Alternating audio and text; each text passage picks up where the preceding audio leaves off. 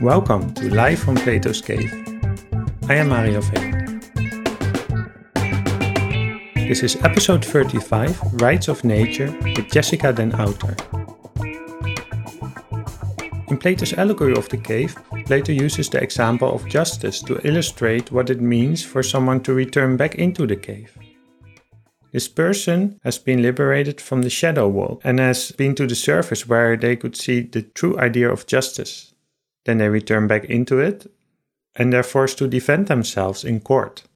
So in this case, this person is referring to a higher idea of justice. But this idea of justice seems absurd to the judges and the lawyers and all the other ones that are in the court and that are just seeing the shadows of justice. So in this case, you could see the shadow realm, the people in the cave watching the shadows, as everyday society. And everyday society is changing all the time. Plato lived in a vastly different world than we do. In ancient Athens, Socrates was put to death. At the time, the judge thought it was just to give him a death sentence. But now Socrates is regarded as one of the greatest philosophers of all time. And at that time, it would seem absurd if someone would argue that a slave was allowed to own property. Because why? A slave is property. It's an object, not a subject. Of course, now that seems ridiculous to us. And what about animal rights? I mean, how can animals have rights? Animals cannot vote, animals cannot speak. But in our society now, fortunately, we do have animal rights. And what about the rights of nature, which we will speak about in this episode? Personally, I think this is really an idea whose time has come. And it's actually very logical to give rights to nature, or I should say to acknowledge that nature has inherent rights. And what is more absurd, that an old sequoia tree who has been growing for 2000 years can be cut down by a company that wants to build a ski resort there? Or that this tree can be defended in court by a lawyer? Well, I'm really excited to explore these kinds of ideas with Jessica, because the last couple of episodes, we are still very much in the diagnosis stage. But what is our way out of this situation that we're in? This ecological crisis and this climate crisis. I mean, we do have laws that are supposed to protect nature, but as Jessica points out, nature keeps on declining every year. So obviously these laws don't work as well as they should. So Jessica offered something in her book, and particularly one sentence made it click for me. It was like I had different kinds of puzzle pieces that were not connected, and this was the puzzle piece that connected them. And maybe if you've been listening to episodes before, you will recognize this. So what she wrote is, nature already has a voice. It's up to us to learn to listen. So we can think about Mika Ball taking the time to listen in one of the first episodes of this podcast. But we can also think about the episode with Gert Bista about subjectification, about the importance of recognizing, in this case, students as subjects and treating them as subjects rather than objects. So what does it mean to treat nature as a subject, to treat a river as a subject, to treat a lake as a subject, and maybe to treat the entire planet as a subject? Well, the reason why this is so interesting is because, on the one hand, these are deeply spiritual and philosophical questions, because does a river actually have consciousness or not? Is a river one holistic entity, or is it something that can be chopped up and divided into different parts? So it's a philosophical idea, but on the other hand, it literally holds up in court. It may be one of the most important puzzle pieces of the solution out of the climate crisis and the ecological crisis. And one of the reasons why it's so powerful is that it's not just a solution to a problem, like we could say, stop subsidizing fossil fuels, which may slow things down, but it doesn't bring a new vision. Michel Serres uses the metaphor of a ship heading for an iceberg and saying, well, it's like giving the order to slow down the ship, but not changing direction. No, we actually need a new vision, something beyond the climate crisis, something that we are striving for and that inspires us. So Serres, who by the way we'll discuss in the next episode, wrote in The Natural Contract, which is also a book that inspired the Rights of Nature movement. He wrote, "We must decide on peace amongst ourselves to protect the world, and peace with the world to protect ourselves." But yeah, let's listen to Jessica Den Outer, who made it her life mission to establish the rights of nature, to acknowledge them, and to ingrain them in our laws. Jessica has a bachelor's degree in international and European law and a master's degree in international environmental law. She has been advocated for the rights of nature and the interests of future generations since 2017, and she has received several awards for her work. In 2019, she was recognized as one of the youngest Earth-centered law experts within the United Nations Harmony with Nature network. In 2020, she was part of the top 100 most sustainable young pioneers. In 2022, she was nominated as one of the 10 green voices on LinkedIn. And she was nominated as one of the 35 up-and-coming professionals under the age of 35 in the field of peace and security. And her book, Rights of Nature, so far it's only been published in Dutch. It's a really good book, really well written and very inspiring, so I really encourage you to read it. And Jessica is working on the English version for the international audience, so I will let you know when it comes out as well. Yeah, so where are we, Jessica? Well, we are in the middle of Amsterdam, but as you can hear, there's birds here as well. And I think, for me, that is really important as well, because people always see nature as something separate, something, especially in the Netherlands, we put everything in, designated areas. But I think there's nature here as well. We're surrounded by a few trees and a few birds. So some nice flowers behind us, and there's a canal. Yeah. As you have in Amsterdam. Yeah, because we were looking for a space to talk, but the restaurant, they were rebuilding and there was music playing there. So then I thought, okay, maybe we can go to a park. Well, of course, people know the Vondelpark in Amsterdam, but you said, we can go there, but it's quite busy. Yes.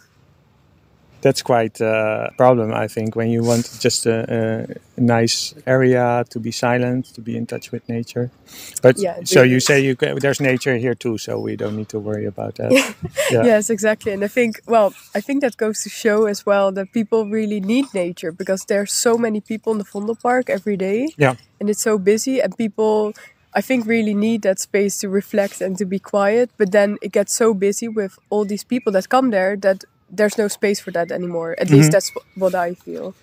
So, I mean, spaces like this, just a random bench, next to the canal, are nice places as well, I think, to just sit and digest. Yeah, I read this article. I'll look up the title, but it was about, what are the solutions for the climate crisis? And they said, we need solutions that don't just tackle the climate crisis, but also the ecological crisis, and also the justice and all that stuff. And they were talking about kind of a mosaic of natural areas around the world, right? So I was very happy to read your book, because it feels like I've been busy with this issue for a while. But as a philosopher, but also from a scientific perspective and everything like that. And maybe people have been hearing it in the last few episodes. I was kind of frustrated about, but we know... we've diagnosed the patient, right? Yes. We also know what to do. Yeah. The solutions aren't the problem, but how do we do it? And I think, your book is, do you, I should ask you, do you feel like you have an answer or a start of an answer to that question? Yes and no. And I say yes because I think the rights of nature and the examples I've described and the people I've interviewed really go to show that it can make a difference in nature protection, and also including the voice of people like indigenous people and citizens as well. In some parts of the world, citizens are allowed to speak for the rights of nature. And I say no because I think it's only part of the solution. And as you mentioned, there are so many different solutions in science, in law. I think law is just one part of the whole solution. We need changes in every sector. Yeah. And I do recognize your frustration. I have the same, because I feel like we've been hearing about this since the 70s. And, things are increasing and accelerating, and we know what to do and we are not doing it. And I don't know what it is, but I think one of the things that I stumbled upon is definitely politicians who are looking at short-term profit, and they're only thinking about their own period of election, and they're not looking beyond. And they're afraid to make, big suggestions that maybe won't be as popular with everyone else. And I think that's super frustrating because we need people to look at long-term solutions and, future thinking, basically. Mm-hmm.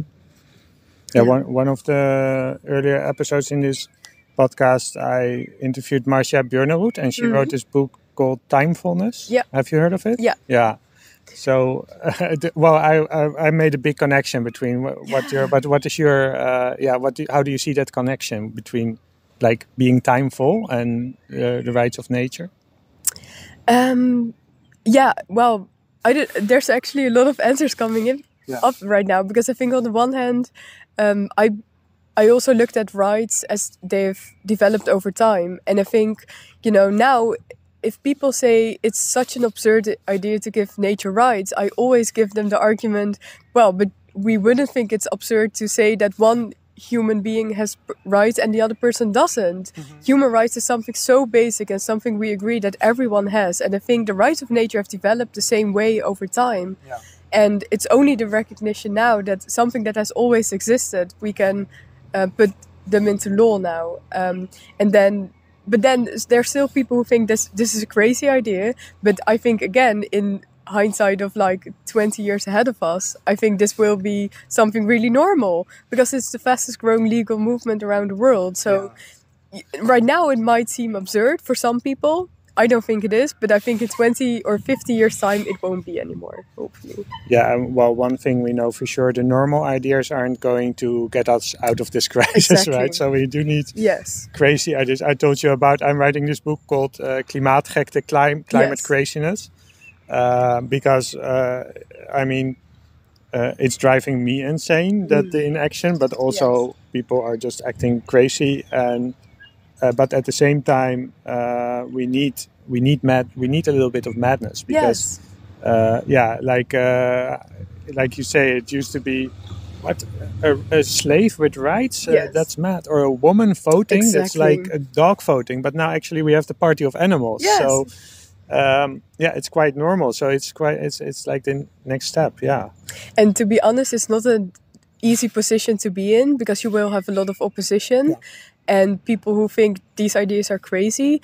But then I think the biggest people that have changed our societies have always had this. It's Galileo, it's, Gandhi, maybe even in his time. So I think, looking back in history, I think there's some, solace to be found there with the people that have changed the world. Yeah. And we need to hold on to that. Well, and I mean, you can say, well, it sounds crazy, but the more, at least for me, the more I think about, the more it makes sense. Yes. Because why don't we have rights of nature? That's more the crazy thing. So, exactly.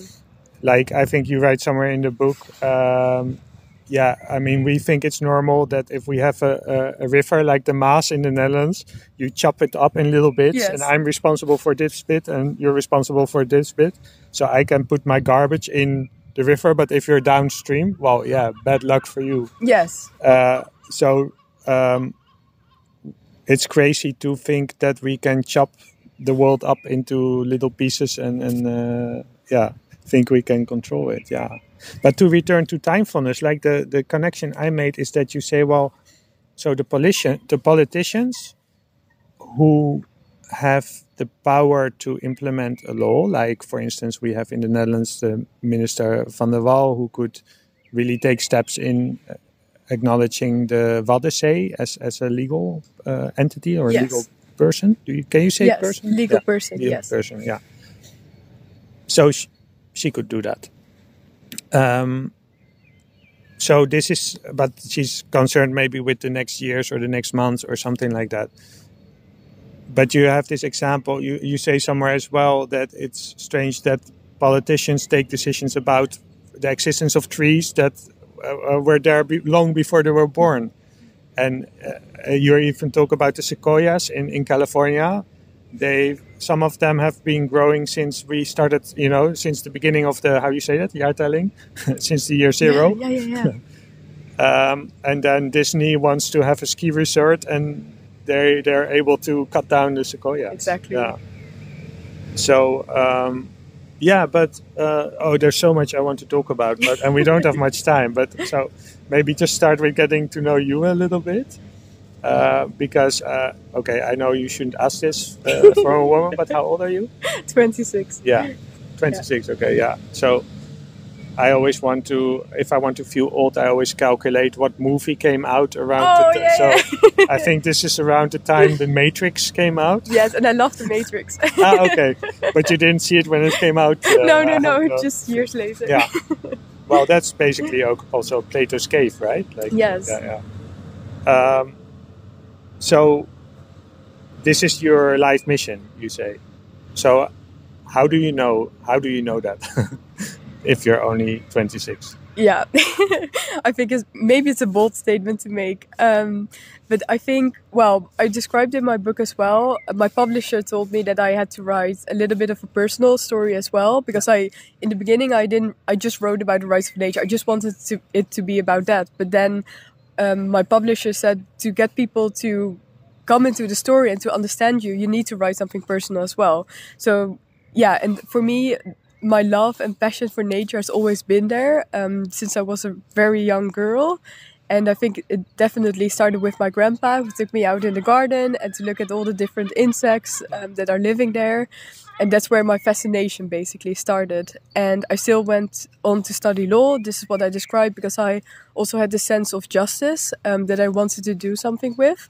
And in environmental law, which I specialized in, I found that I could combine these two passions.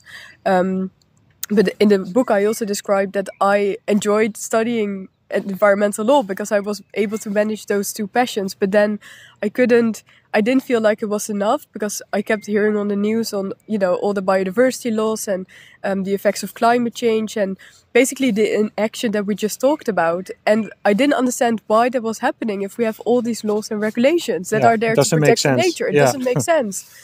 And well, that was actually also the year that I read about the Wanganui River in New Zealand, which is the first river in the world to have become a legal person. And I thought, well, I didn't learn about this, but could this be a new approach to, better protection of nature? And as soon as I dived into the rights of nature, I understood that this is not just a law. This is not just another environmental law. This is really a mind shift, that we have a paradigm shift of how we think about nature. And that's when I realized that the law isn't enough. We also need to change the way we think about things, because otherwise, I don't think anything will really change. So in the rights of nature, I basically found, the part which I really enjoy, the law, but I also found the part of this whole mind shift and learning from indigenous cultures. So I really felt like everything came together, and I've been really passionate and interested in the rights of nature since 2017. And I couldn't let it go. And when I graduated, I couldn't find a job in the rights of nature because it's so new and there's no company or no organization that I could work with. But I kept researching it in the evenings and in the weekends. And then, now, thank God, I was able to make it my career as well. But I really feel like it's my life mission to keep pleading for this. And especially in the Netherlands, because it's happening all over the world. And I didn't understand why this wasn't a thing here. Yeah. Even though we have nature as well. One of the most frustrating things, because I have a lot of conversations about climate, and you get always the same responses. And one of the most frustrating things is like, but the Netherlands is such a small country, and what can we do? But what is it, like Ecuador? Is it very small? Is it bigger or smaller than Holland? I don't know. I don't know for sure. But it's not like a world power. No, exactly. And you say that they're one of the most important ones, and also like a small city in America, like with 7,000 residents. Yes. Those are the ones that now you are using to make the case in the Netherlands, right? Yes. Yeah.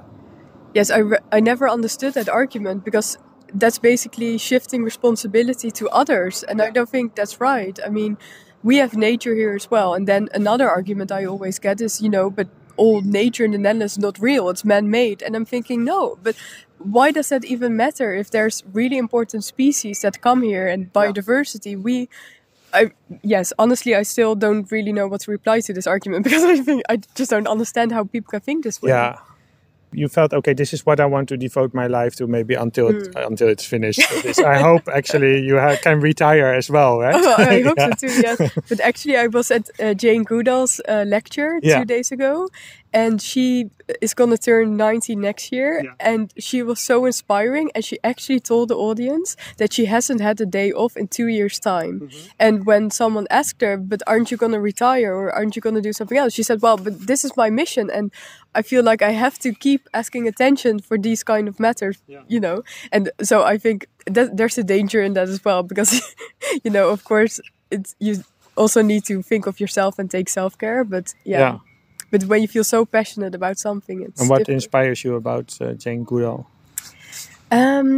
Well, I think especially the story in the beginning. I mean, now everyone knows her and she's taken very seriously. But when she started, I think she was my age as well, when she went to live with the chimpanzees in Tanzania, or in Gambia, maybe it was. And I think what's really inspiring is that no one took her seriously. Science didn't take her seriously because she named the chimpanzees. She talked about their characters. She talked about the way they behaved and the emotions they had. And in science, back in those days, especially then, animals had to be given numbers because they were subjects that you had to study. And you couldn't talk about their characters or emotions because you have to be objective. And also, only humans have emotions and characters. Yeah. And I think that was so inspiring that Jane didn't believe in this, and she kept on, you know, investigating this, and eventually now she is taken seriously. Yeah. And things have changed for chimpanzees in the past 6 years. But yeah, it does go to show that you need to, give a lot in order to come there. So she was maybe considered a little bit crazy talking to I mean, you say subjects because that's how we say in science, but actually it means that you're an object, right? Yes, exactly. You're just a number. So about rights of nature, is that what is involved in that? Because in rights of nature we also need to start treating like we have some trees, so is the trees that we see now around us, are they subjects or entities, or is it like, should I see this park as a whole, and what about the birds in the trees? Yes. How do you go about this mind shift? That's actually a difficult question, because the different initiatives or the examples of the rights of nature do different things. So, for example, Ecuador recognizes rights of Mother Earth, of all nature. And that means that lawyers have used this argument to plead for, trees, rivers, mountains, different biodiversity hotspots. So this has really given lawyers especially the freedom to choose, what falls in this definition of nature. But in other parts of the world, for example in Spain, the newest European country to have recognized the rights of nature, they have taken Mar Menor, so a very specific natural area, as a subject of rights. It's kind of a lake, right? Yes, a saltwater lagoon. So it's very closely related to the Mediterranean Sea. And because of this, there's really high ecological value. Even the seahorse appeared there years ago. And this is a very specific area of nature that Spain now protects through the rights of nature. But something that I'm still not entirely sure of is, this approach works because Mar Menor now has legal rights. Yeah. And there's other parts in the world where also specific natural entities get rights. But for me, it's still the question, why only this part? Why not another part that's also threatened? For example, in the Netherlands, we now have an initiative for the Wadden Sea. But what about the Veluwe? Yeah. What about all the other areas that are under pressure as well? So I think there's something to be said of, the different ways that all these initiatives go about. But what I think most important is that, quite often people think that, for example, the trees around us, there's maybe 6 trees around us. I don't think it's ever about individual trees. It's always about an ecosystem. So whether that be the saltwater lagoon or a whole forest or a mountain, it's always a bigger natural area. Oh. Yeah, it's so. I mean, this is this podcast is interdisciplinary. So this is what I enjoy most, because these are philosophical questions. Yes. Like, is a tree conscious or not? Or, but and I don't know anything about law, so I'm very happy to speak with you. But for me, as a philosopher, I mean, I would actually say a tree, is conscious. But the idea that actually my own question is very dualistic. Like we can the same thinking behind chopping up a river. Yes. Instead of treating it as holistically as an entity. Exactly. So it's the same. Like is my hand me or not, and or my whole body? Where does my body start? All those kind of questions. Does it matter for the rights of nature whether a tree is actually conscious, or is the law, is that just kind of, okay, we are humans on this earth and we need to organize our society and we made up this thing called the law, and it's a way of organizing and kind of interacting with nature. So the first question is like, are you thinking about these kinds of questions, or are you thinking more about like the pragmatic way of approaching it? Actually, no, because what I think is most inspiring about the rights of nature is that they're mostly derived from indigenous philosophies. And it's indigenous people that have led this movement. And it's funny because when you would ask an indigenous people, and I've done this, what do you think about the rights of nature? They would say, well, we don't believe in rights, we don't believe in law, because, we have natural laws that govern our systems. We don't believe in your Western thinking. Kind of arrogance. Exactly. That you can make up how the world should behave. Yeah. Exactly. But then when we get in a deeper discussion, they understand that this is a way of how we can embed these ideas into a Western way of thinking that we know, that we apply here in our daily lives. And I think this is the main argument of indigenous people in New Zealand and in the US as well. This is just a way to hear their voice and their worldviews as well. So I think that's really inspiring. And then, as related to your second question, I think the law is pragmatic and it is human-made, and it is, but I think the rights of nature is a tool, to embed this way of thinking in our Western way of living. Because legal persons, I think it's normal for most people that Shell as a company, for example, is a legal person, so that it has rights, it can have representatives. But for most people, yeah. Okay, let's just say companies then. Companies or even municipalities, even ships back in the day had legal personality. It's just a way of engaging in society. Yeah. And I think even more, if we think these fictional things that we have created can have legal personality and can be represented, then I think the argument isn't too far to say that nature should be this as well.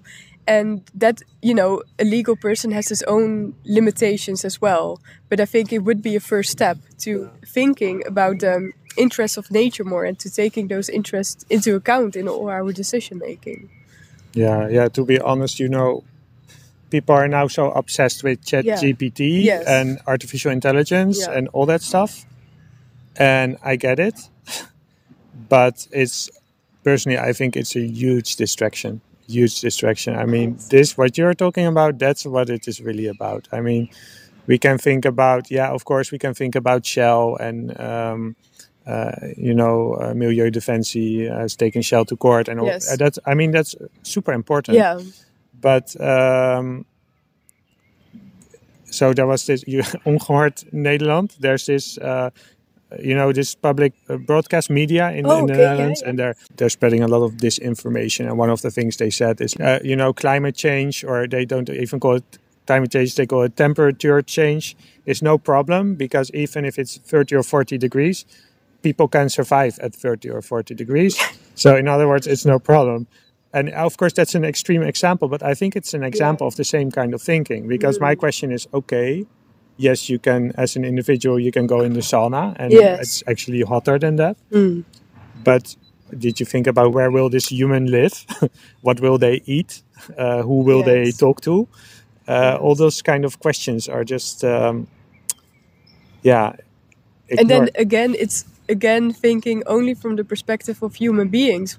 Because what about all the animals and the plants that will go extinct with temperature rise? And we are already seeing this happening. So it's not a fiction. It's not something that's made up. It's happening every day. And it's becoming worse. And I think, especially in the Netherlands, people don't realize, but we are one of the worst countries in in the European Union when it comes to biodiversity loss. We have lost so many of our native species. It's really crazy that people don't know this. Yeah.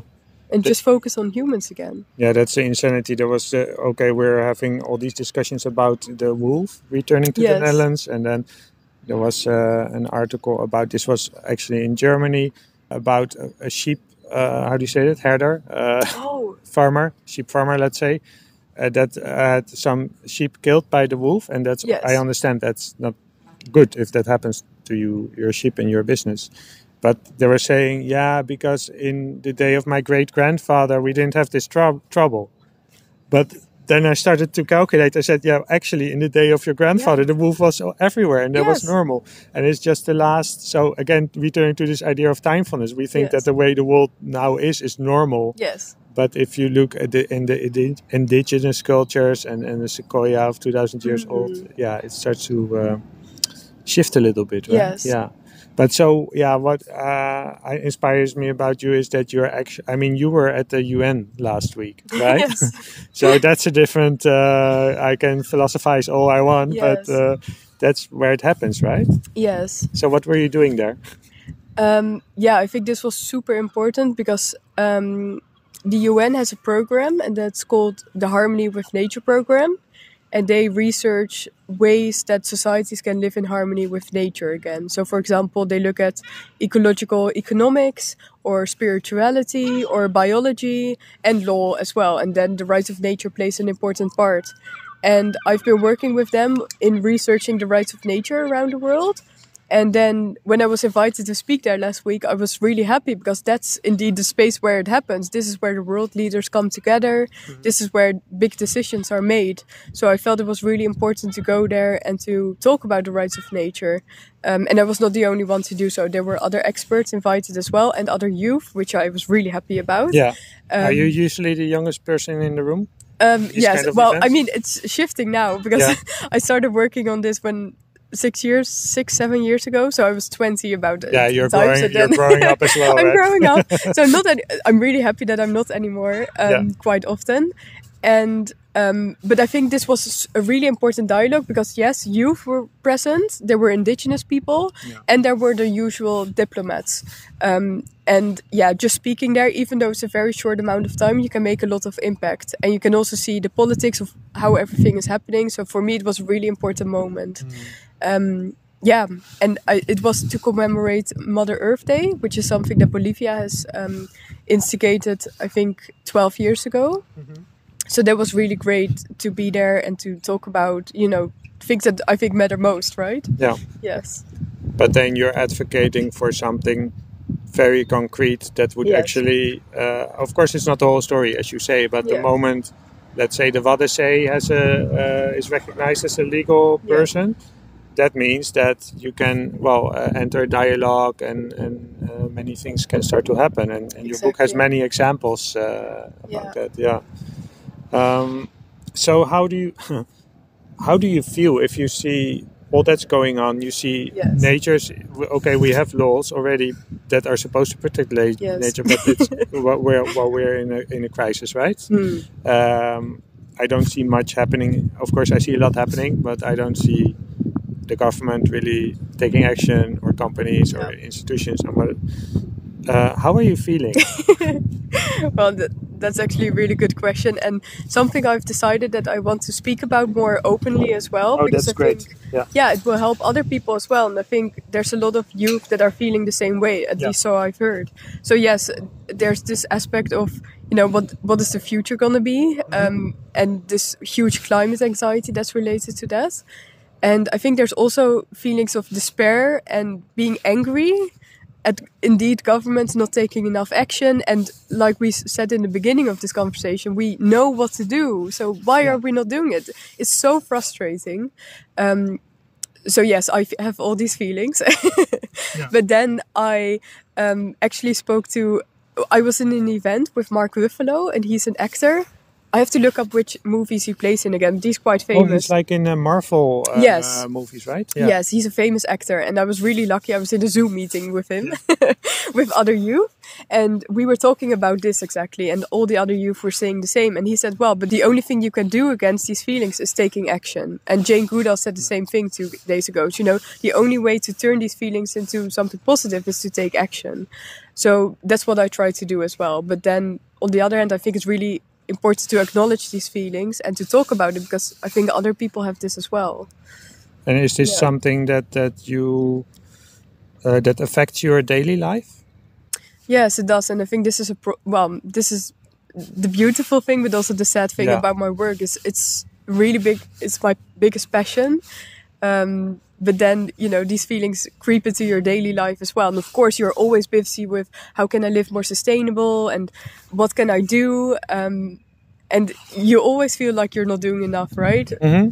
I don't know. Yeah, it does have an effect on daily life, but then. The positive things that are happening have a positive effect on my daily life as well. So, and the best therapy is action, right? Yes. Yeah. And going into nature, and that's quite funny because I work behind my laptop a lot, and then it's working on the protection of nature, and then I don't end up being in nature. So I really need to have these days, spent in. Quietness and surrounded by trees. Get a super note. If the super note people are listening to this, please just send Jessica a free super note. So it's not either or. It's not like this romantic idea of nature, wishy-washy and everything, but we actually need to find also ways to work in nature, right? And to live in nature. And actually, it's quite perfect that we're sitting now in outside in the park, and lots of activities outside. Do you have any? So action is very good. It's a good therapy. Do you have other maybe tips or experiences you would like to share for young people who are struggling with this? And actually, I am very interested in this question because I think. One of our responsibilities now is because my generation and all the generations are failing at such a huge skill. It's really unfair. The least we can do is prepare people for, what's coming. Yes. So sometimes people say, well, just go to parties, enjoy your life. And why be so busy with that, you know? So maybe I can ask you how, maybe you started when you were 17 or something like that, right? So how honest can I be to a 17-year-old when I'm talking to a 17-year-old and they're asking me something about, so what is going on with the climate crisis? Yes. How honest should I be or what? Well, that's a really good question. I think for the first question, what can young people do? I don't have a definitive answer because I think it's a work in progress, something you keep discovering over time as well. But I think I found, like we just said, the best therapy is, getting away from your laptop sometimes and taking time to reflect and be in nature more. Going in nature, right? Yes, for sure. Let's pause with that one because that's what you say your grandfather did with you. And that's actually, for sure. I had that as well with my family. That's maybe the best education you can get because education is not just schools, but just... Not just like taking a walk, but sit there, exactly. Be quiet. Yeah. And the funny thing is, like you, I like to philosophize. And another thing that recently came to me is that I'm taking more time doing this because I need time to reflect and to recharge basically my energy again. But then when I'm sitting in nature, I have to switch off my monkey mind, so to say, in thinking about all the facts and the technical details that I know about nature declining, because then I can end up in the same loop again. So I think it's also a question of mindfulness then, of being in nature and really turning off and really recharging. And there's science backing this up as well. Sure. And then, of course, taking action, and I think it's funny. I was invited to speak on TV a couple of weeks ago at Humberto Tan.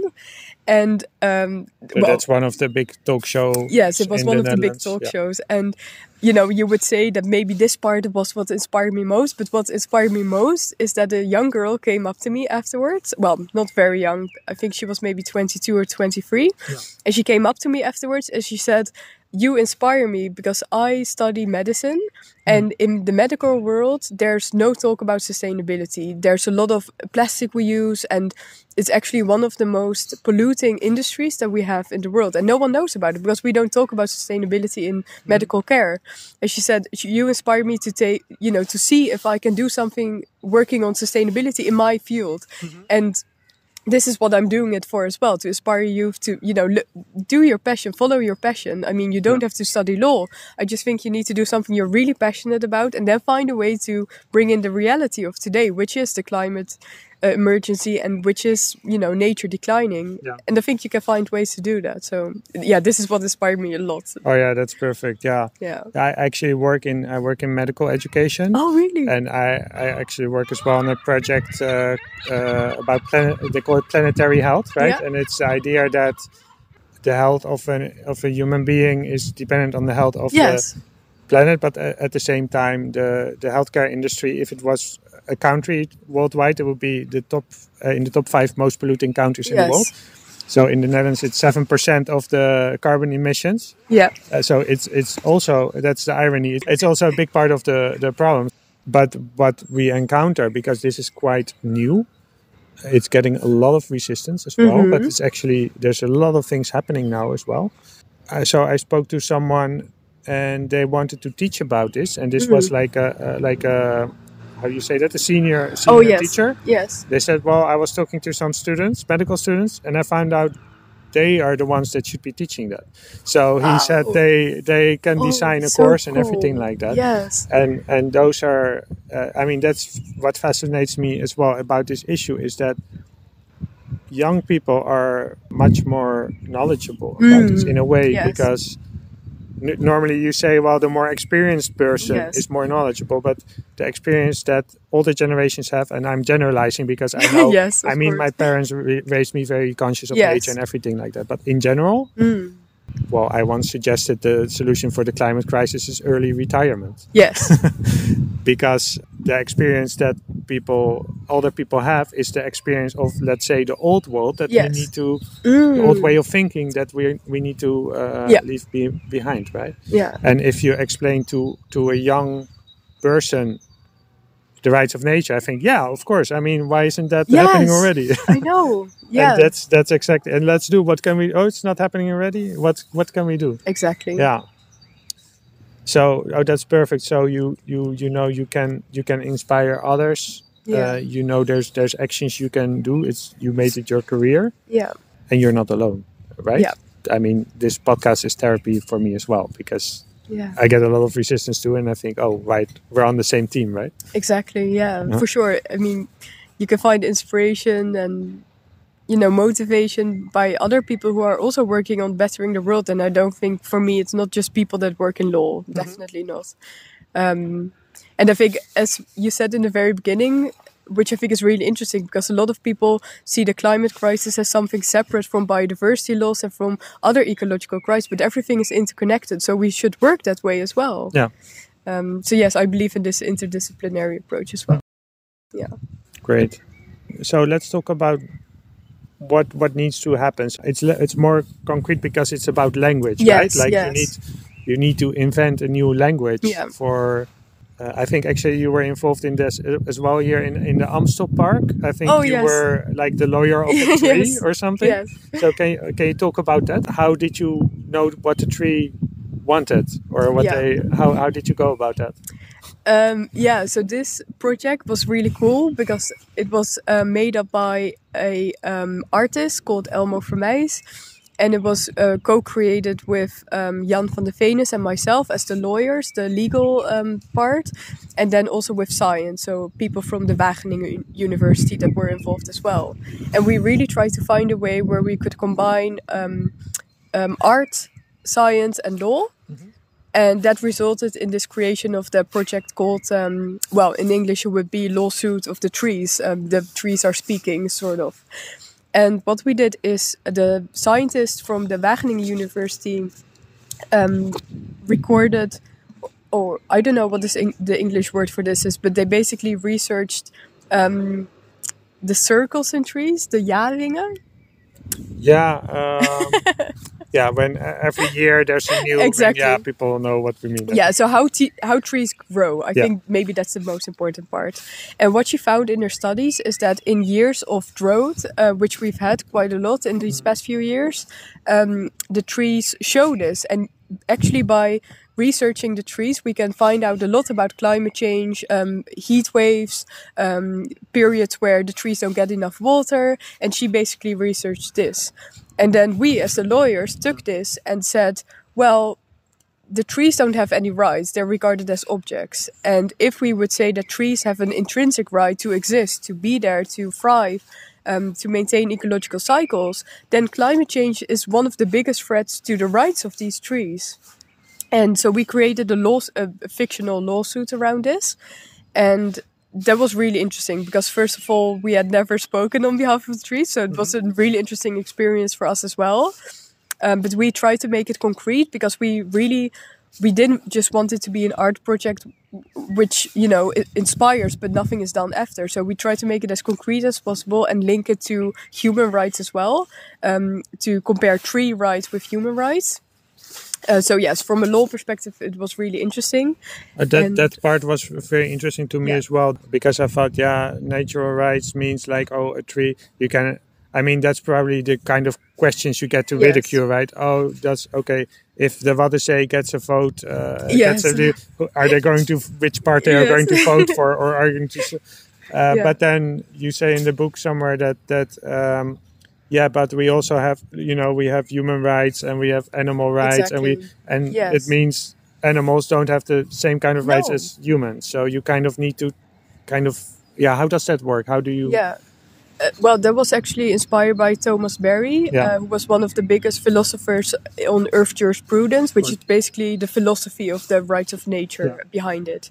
And I think that was really interesting because that's the argument you get indeed. People say, oh, but, what if a river is going to sue me? Or all these very human-related concepts of thinking. And I think what Thomas Berry did, and this was in the 80s, and I think that's super inspiring because back in the day he was regarded as, some crazy person as well. And now his ideas really have come into fruition.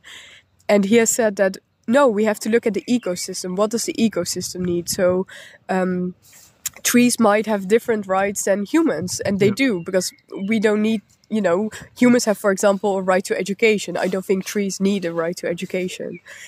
So it's really looking at the ecosystem. It's rather that we can be educated by the trees. Exactly. Well, yes, maybe. That's a really good point. But it's really looking at the ecosystem. What does the ecosystem need? And I think the even more interesting argument that he makes is that he says we have always had natural laws. Rights of nature have always existed. So before humans existed, nature was existing. It was flourishing. It was, maintaining its ecological cycles. It's the natural processes of the earth. And we have just found a way to violate those. And now has come the time where we put those natural laws into a legal system where we can hold humans accountable for respecting those rights as well. And I think for me that's one of the most interesting arguments. And actually my publisher first told me not to put that in the book because he thought it was too philosophical. But I actually think it's really important because I believe these are natural laws as well. This is what has governed our earth. And you need that for it to make sense. Yes. I think your book is actually very philosophical, speaking about philosophical questions, but then also tying them to what works in the world. Yes. And so you describe, okay, they tried this in Ecuador, they tried this in New Zealand, they tried this in you tried a lot of things in the Netherlands, and you can learn from that as well. But these ideas are very philosophical. Like if the Waddenzee has rights, is that something that we give to the Waddenzee, or is it something that the Waddenzee already has and we just need to acknowledge it? So actually now we're not acknowledging it. So our legal system is imprecise or something. Just as you can say that a women's rights is not like, oh, now in the goodness of our heart we give rights to women. No, of course women have rights. So is that how you see it, or do you see it like it's really something we have to give? I'm not sure if this will make sense, but for me it's different because first, I think the Waddense, for example, we are trying to make it a legal person. And I Yeah. think legal personhood, as I just explained, is something we have for ships, for companies, for municipalities. It's a legal personality which enables you to engage in society.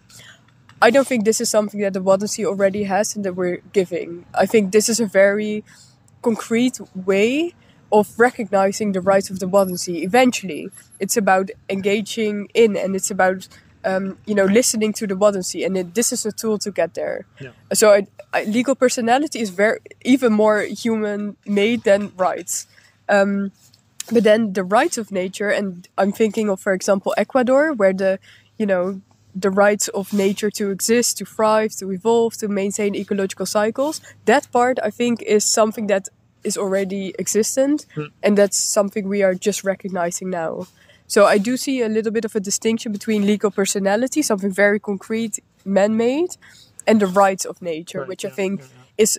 And legal personality is a form of the rights of nature, right? But I'm not sure if this makes sense. But this it makes total sense, and it's I'm thinking, because we just have a few minutes, but I think it's important to talk about it, because I want to talk about, because one of the powers of the book is you end with the list of actually anyone can do something, right? So I also want to ask you, anyone who's listening to this, okay, they can actually, stop the recording and take action now, right? Yes. But let's do that at the end, because I don't want them to stop the recording. Yes, of course. It's also related to climate justice. So we in the Netherlands and in the West, we have a certain worldview about being, like what is real. For instance, in India, the Ganges, from already, I don't know, probably thousands of years ago, it's Mother Ganges. Yes. So it's not a metaphor for that. Yes. It is actually our mother. Yeah.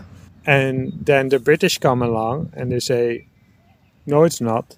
But now we're starting to go back on that, right? Yeah. So I know in practice it doesn't do much yet. It's still like let's say the holiest river in the world by many people is still one of the most polluted rivers in the world.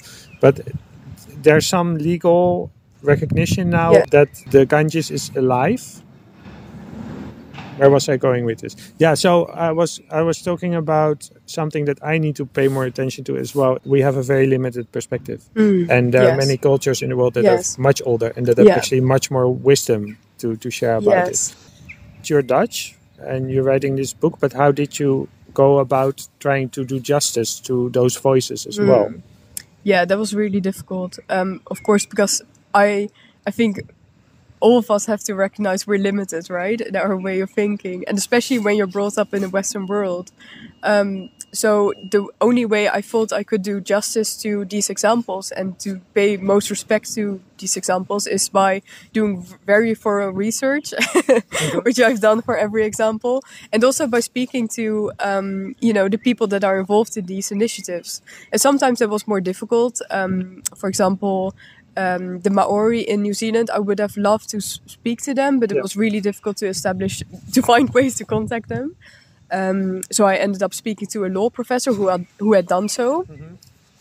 And by all the other examples, I did try to speak to the local people and especially the people that started these initiatives. But that also led to a lot of limitations because I only speak Dutch and English. So, for example, the Indian court cases, I had to run through Google Translate and it was so difficult. Yeah. So there were quite a lot of limitations there as well. But what I think is, and this relates to one of your first questions, what I think is super interesting about the rights of nature is that, this Western way of thinking, we always focus on economic development, and the Netherlands is one of the richest countries in the world, and we're doing everything so well. And I think in the rights of nature, this whole idea is taken aback because now we are learning from countries that we see as underdeveloped, countries like Ecuador, Bangladesh, India, Colombia, Bolivia. These are countries that we regard as underdeveloped in comparison to us, to our economic development. But I think they're ahead of us. They're actually, their way of thinking is, especially in regard to nature. And I think this is super fascinating for me and why I wanted to, even though it was super difficult, that's why I wanted to describe these examples, because I think we need to learn from these countries. Yeah. Well, that's such a good point. Yeah. Because I remember, because I grew up in the 80s, that's the time we could have acted to not have a climate crisis, but we didn't. but that's where I heard it from. That's where the voices came from. They were Exactly. warning, like we're going to a huge disaster, and Yeah. now I have to be aware of this as well, because you have these people are learning about it, which is great. But Yeah. you also have this phenomenon that you learn something about it and you think you Yes. know everything, Yes. but actually you're just Exactly, starting. And I yeah. think we are. I mean, I speak for myself. I am just starting. I think you are way ahead of me with this. No, I'm still learning as well. Yeah, Sure. but you never stop learning, right? Yeah. And I think this, this is a different topic, but this is so important to children's education as well. Because I was thinking back of high school, and I was thinking, what did I learn in history there? And I learned that the Netherlands, well, maybe a sort of a nationalistic sense of how great the Netherlands is, and that we had our golden era, and here being in Amsterdam, all the richness that we have around us. And I was told about slaves and what we did to them, but not in great details, not something that really stuck with me. The focus was really on this golden era of the Netherlands, And I was thinking, this is a different topic, but I was thinking back on that, and I was thinking, it's these kind of things that make a difference. How ignorant are we not to include this in our education? The real consequences of what happened, what we did to former slaves. And then this relates maybe to your point as well, I'm really happy because this is a positive note, but a lot more education is paying attention to the climate crisis now. I think young children really are learning. So thank God there's a change in that, but it's really important. Yeah, well, they're ahead, like I said before. And not just, it's a nice thing to say, but actually, because if I have a question, usually the people I ask about it are younger than me, the people are like Marcia Björnerud and everyone who, were ahead of their time as well. And do you also do teaching? Can people invite you?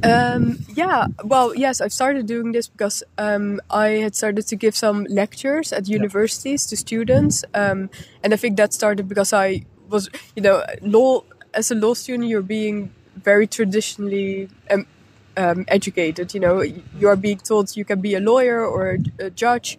And this is a very traditional way of thinking in law. So I think that's where it started, where I thought, I want to teach about the rights of nature because I want law students to know that they can take a different route as well. You don't have to become a traditional lawyer or judge. So yes, I do this with universities as well. And someone asked me why I didn't write a children's book about the rights of nature. And I think I want to, because as you can see, I'm really passionate about young people and changing their education, but I don't think I don't think I'm capable of doing this. This is so funny. So children, not yet, but who knows in the future. I think that's a great idea. I think, do that for sure. Who knows one day. Yeah, this is so nice. This is the alarm, yes, right? That's at 12 in the Netherlands, and it's just so nice how it comes in, because there's nothing happening, but actually we need to be sounding the alarm. But when we are sounding the alarm, nothing is happening. They're just testing it. I know. So this should be the climate alarm. But it's a perfect soundtrack for because for the urgency of the issue. Yes. So last question: what people listening to this? What can they do? What can they do right now? Yeah. Well, this was a big question for me as well when I was writing the book, because I wanted to give people perspective. And I have a background in law, but not everyone has that, and I don't think you have to have a background in law to work on the rights of nature. So one of my biggest inspirations, actually, I wrote about this in the book, is Wim Eikelboom. Mm-hmm. And he heard this whole story about the rights of nature, and he thought, how can I use this message? Because again, rights of nature is just a tool to have the voice of nature being heard. This is really my message. And he actually went to his municipality and spoke on behalf of the river. And I won't say too much about it because it won't do it justice. It's just a beautiful poem that he wrote on behalf of the river. And I think that was so fascinating. Yeah. So yes, you can go to your municipality. You can speak on behalf of nature in evenings where citizens are invited to speak on municipal decisions that are being made, or you can go to the Global Alliance for the Rights of Nature. Yeah. This is a really big international NGO that researches the rights of nature. You can read more about it, learn more about it, educate yourself, and it has always been citizens that are, have led to these changes in the law. And I think this was super inspiring for me as well. Mm-hmm. So it's not up to politicians or jurists. I mean, they have a really big role to play, but I think the power is in citizen-led movements. And I think this is the right of nature. So. And it's always been that way with justice, right? With yes. Different kinds of justice. So, and I just, as you were speaking, this old lady came past and she took some photos because the park is also quite dirty. Yes. And I think that's just also a perfect example. Saying, why is it dirty, right? Yes. And another thing I really liked about what you say is that you can take a piece of earth out of the market. Yes. So if you have some resources, you can buy a piece of land and give it back to itself. Yes. So it's not there for human beings or whatever. It's just there for itself. Yeah. Yeah. This is another example. Yeah. But as this was super inspiring for me as well. 2 days ago, Jane Goodall, she said you can make a difference every day. Yeah. And you might think it's very small, but for example, not eating meat makes a huge difference. But then you inspire other people as well to do the same. And I think this is the way that these small actions can lead to bigger changes. And she said, you can do something every day. Well, thank you so much. Thank you. Thank you for listening. Go to jessicadenouter.com for more information on Jessica and our work. Go to livefromplatoscave.com for more information on this podcast and to listen to other episodes. And in the next episode, we will discuss Michel Serres' The Natural Contract with Aldo Houter. I hope to see you then.